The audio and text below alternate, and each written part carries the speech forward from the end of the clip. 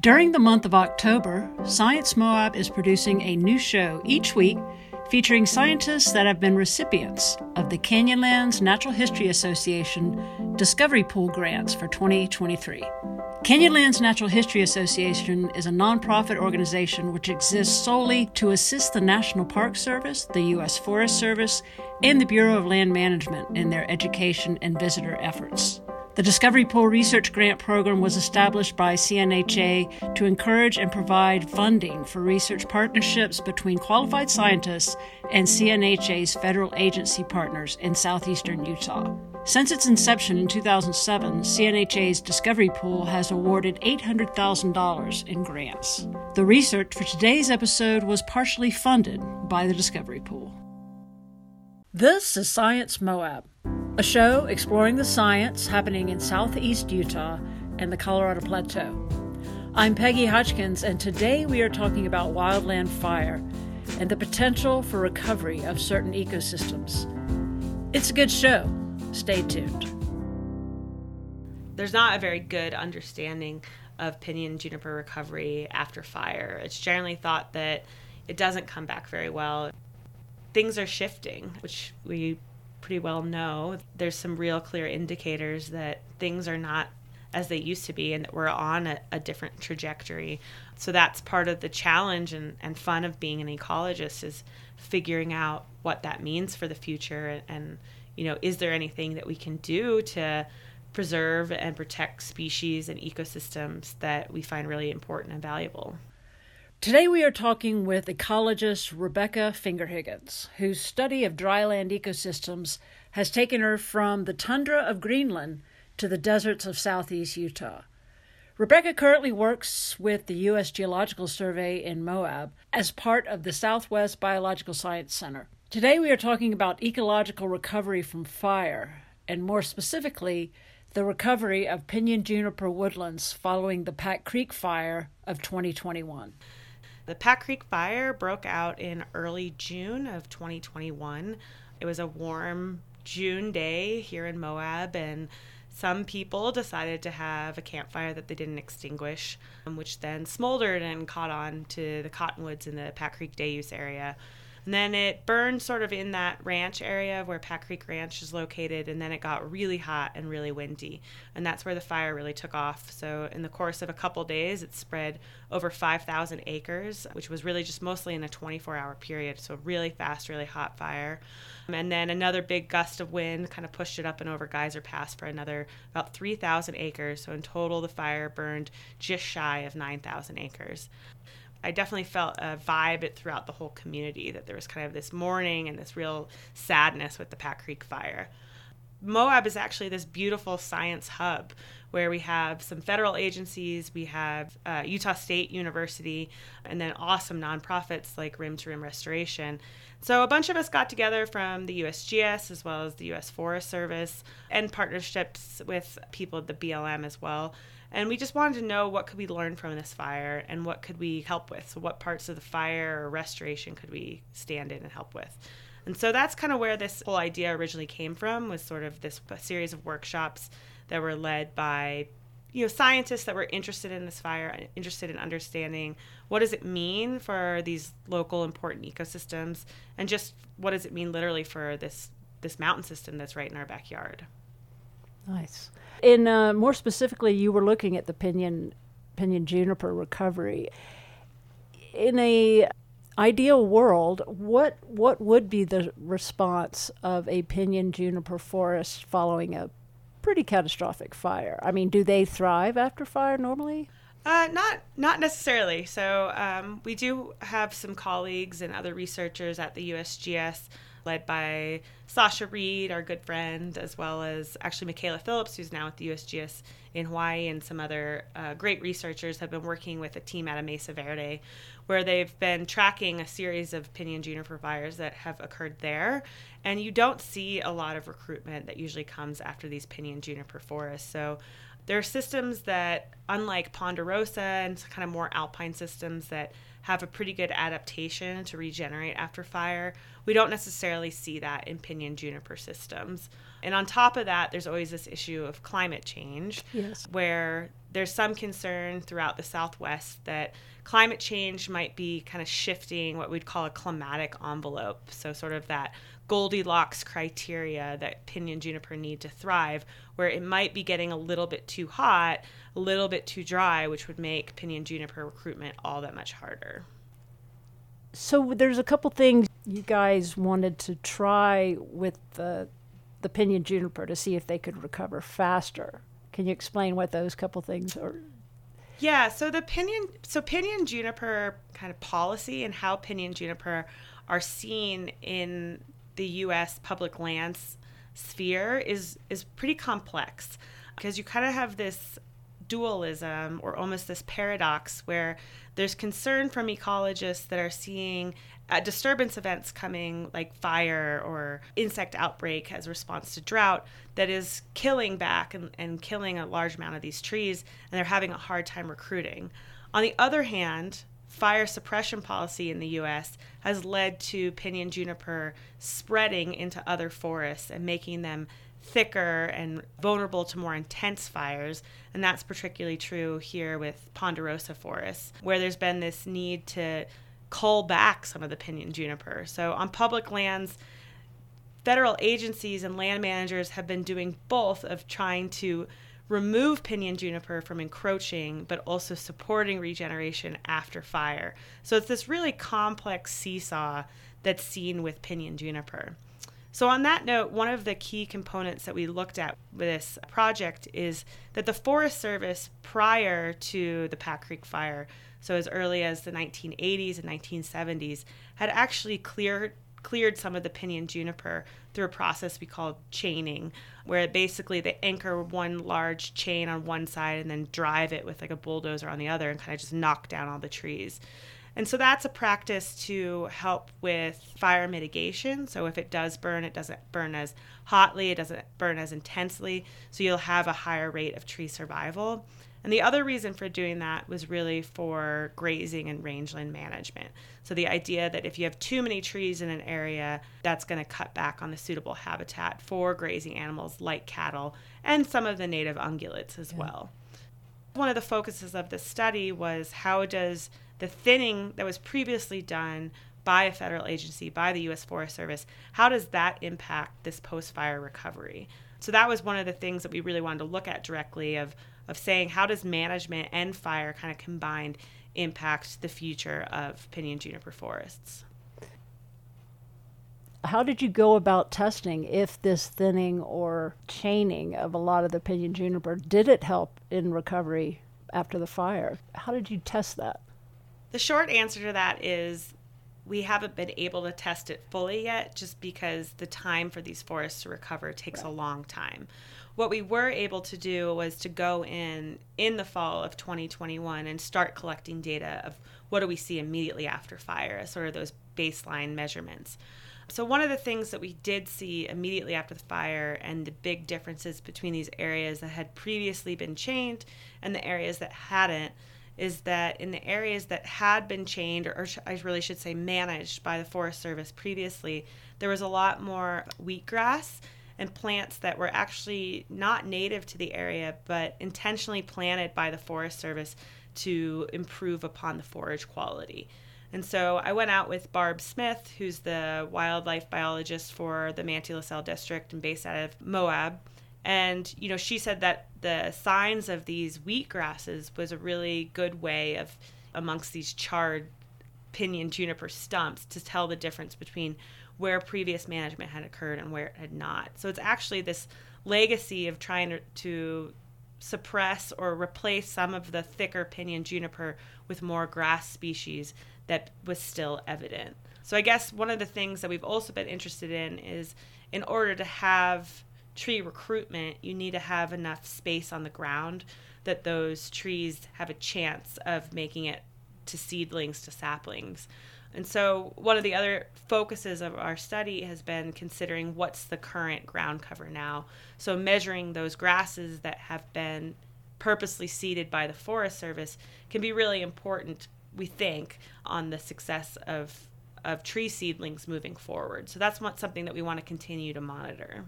Okay. So yeah, you've got, I mean, it's going to be a while before you see what kind of regrowth there is in the pinyon-juniper. But given the increasing amount of drought and given this fire and fires elsewhere in these same environments, are there any instances where the pinyon-juniper forest will just say, yeah, we've had enough, and they'll won't come back and they'll just maybe go up in elevation? Yeah, I think that's exactly what we're sort of hypothesizing could happen with this fire. So instead of seeing, even 100 years from now, we might not see real recovery of the pinyon juniper, but we could see sagebrush coming in from these lower elevations. We often can think about these oak shrubs on the mountainsides in the La Salles, and they'll probably continue to do very well. They're fast growing. So we could see a spread of oak species or oak cover. So it could be that the pinyon juniper move up to higher elevations, but it could also be that they can't really compete up there as well, because then they're competing with other species like aspens that are super fast growing. Like you said, you need the room. Yeah, so you need the room. If they can't move up into a place that wasn't burned. Right. It could just be they get squeezed out. So that's definitely a concern, and that's something that makes studying pinyon junipers really important to do right now, as we're seeing rapid climate change, as we're seeing these other forces like forest fire and even, urban encroachment and development is impacting a lot of pinyon forests. In a healthy pinyon juniper forest, and of course, given the day and age when we are in drought, if a fire came along, I mean, what would be the normal response? If there was no pre-thinning, if you didn't go out there on the land and try to help seed or anything like that, is there a standard kind of recovery of these? It's hard to say. Yeah. Humans have been on this landscape for a really long time, and there's pretty good evidence that indigenous communities have been using fire for a really long time. And if you've talked to tribal partners in the area, they'll talk that these pinyon juniper communities are really this important being in their culture. So there's been fire management for a super long time. So it's hard to kind of go back before any humans were here to know what things would look like without any sort of what we would put a destructive behavior. One thing that pinyon juniper forests have been pretty good at is withstanding low-grade fires. So it's also sort of the magnitude of the fire, where they can withstand to a certain level, a low-level kind of ground fire, as long as it doesn't get too hot and too blazing up in the crown, and if the trees are spaced out enough. So often when I think of sort of a healthy, with air quotes, healthy pinyon juniper forest, the trees would be decently spaced out. And so part of that is sort of this natural fire break and a way for these trees to live with fire without necessarily being fire adapted in the same way that we'd think about, lodgepole or ponderosa pine that can really like scar and withstand fire. As time goes on and you are out, collecting data, what data are you looking for to kind of assess the recovery of these forests? So right now it's really the small plants that are coming back that we're thinking about more than the trees. It's just, it's only been 2 years. It's just really not enough time to see really even the seedlings. They're so itty-bitty at this point. So a lot of the project working with the CNHA has focused on these smaller kind of flowering plants, some of the shrubs and what we'd call early successional species. So things that can grow quickly that are moving in. So grasses and flowers and small shrubs. After the fire, there was also, immediate action on part of the Forest Service and rim-to-rim restoration. So there also was some seeding that occurred of wildflower species. And so that was part of our study design too, was to see how effective was the seed mix that the Forest Service put down, and just getting numbers to provide to the Forest Service so they have an idea of, when they're spending a lot of money on post-fire seeding, how much of that seed is actually turning into plants. So when we went back this year, the things we were collecting data on was what plants were there, what was the estimate of kind of their total makeup on the ground, and did we see a difference between plots that had this seed mix place on it and those that hadn't. Another big concern post-fire is erosion, and we saw that in Moab pretty clearly. Immediately after the fire, we had massive floods along Pack Creek, and there's countless dramatic videos of this black sludge coming towards town. So we've also put in some rock structures to see if that would help with cross-slope erosion, to see if you'd get more plant species growing where we had some erosion breaks. And then we also did collect measurements just on the erosion potential of these soils, which is a pretty simple technique. You just collect little chunks of soil, you dip it in water, and see if those soil aggregates can stick together or if they would just dissolve with a big monsoon storm. Yeah. And, did you find any plots that for some reason or another had nothing growing on them? Or are they all rejuvenated in some way? There were fewer plots than I would think that had nothing. I think it was in the really rocky slopes soil sites where there just wasn't as much soil. It was actually a really pleasant surprise, and I think it's largely thanks to this very wet spring. The burn scar this spring was beautiful. Yeah. The number of flowers was spectacular, and a lot of the seed mix that was put down seemed to have worked. It seemed to have been really effective in creating a whole collage of beautiful flowers. So, you had purple bee plants and penstemons and yellow sunflowers, and it was really beautiful. But with those beautiful flowers, you also get, pollinators and other components of the ecosystem that can be really helpful. So it's one of those things that looks promising, and we want to have the data to support that, to encourage the Forest Service to do recovery methods that work and to know when it's being effective and where it's being effective. Right. And I imagine that like the seed, that kind of a seed mix right after fire is also helping erosion. But until, say, larger plants can seed, and is that true, or is it just to kind of look good? I think it does help with erosion. Okay. Just getting plants down, getting roots established, that will help with erosion. Some of it's just a matter of time. Yeah. After a fire, you kind of need things to settle down, and it's really the unsung heroes of ecology, the microbes that are probably helping the most to kind of glue those soils together and help with erosion. But it's a combination. Yeah. The faster you can kind of get that ecological machine running, the better. There's also a concern of this kind of epic battle occurring between non-native species and native species. So another main reason kind of driving the decisions to put seed down after a fire is to give native plants an advantage over non-native species. So the non-native species that we're thinking about here in particular is often cheatgrass. Cheatgrass is a non-native annual plant, meaning that it emerges from seed once and sometimes even twice a year. It can come back, it can come in the spring and then come back again after the monsoons. So it's a pretty good competitor out here and can establish, especially in disturb sites, pretty well. So being able to get in native grass species as well as other native annual plants, we're hoping that those can get a jump on some of these non-natives that are less desirable. So that's another reason to want to seed after fire. Status of the project now is, where are you? What's going on? Essentially, it's definitely an ongoing project. Yeah. Fire recovery is never a quick thing, so it's nice to collect early data and then revisit it. So I'd say we have a couple different things going on. So, okay, one part of the project was funded by CNHA, and that is more or less complete, but we'd be happy to revisit it if we have additional time and funding. And that was really just looking at the efficacy of this seed mix that was bought by the Forest Service and to see if there was a difference if this seed mix was put in places that were previously thinned by the Forest Service and then planted with that non-native forage wheatgrass versus plants that didn't see a thinning and so have less or none of that wheatgrass.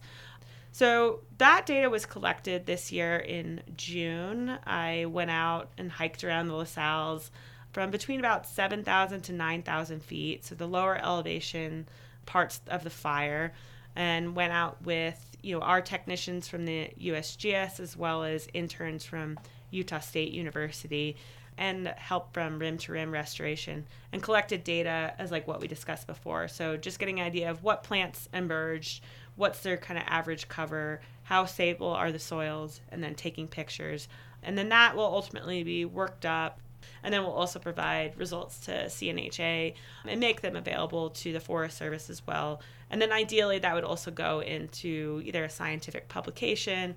And then I'm also working with Dr. Brooke Osborne, who's faculty at Utah State University, and she's using that in some of her curriculum as well. So it's also being used as like a teaching module and an example of kind of the complexities of natural resource management.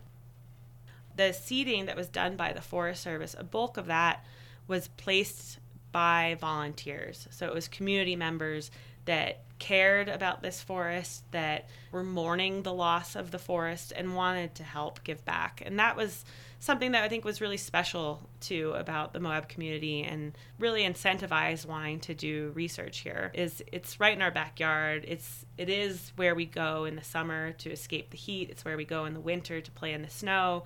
The LaSalles are literally our lifeline of water and recreation and all kinds of things. It's been really interesting to be a part of this. Yeah. Well, thank you so much. Yeah, thank you. To learn more or listen to other Science Moab episodes, visit sciencemoab.org or anywhere you get your podcasts. Our theme music is by Jeremy Spalding, and the show is produced by Peggy Hodgkins, Christina Young, and KZMU. If you love Science Moab, let us know. Leave a rating on Spotify or a review on iTunes.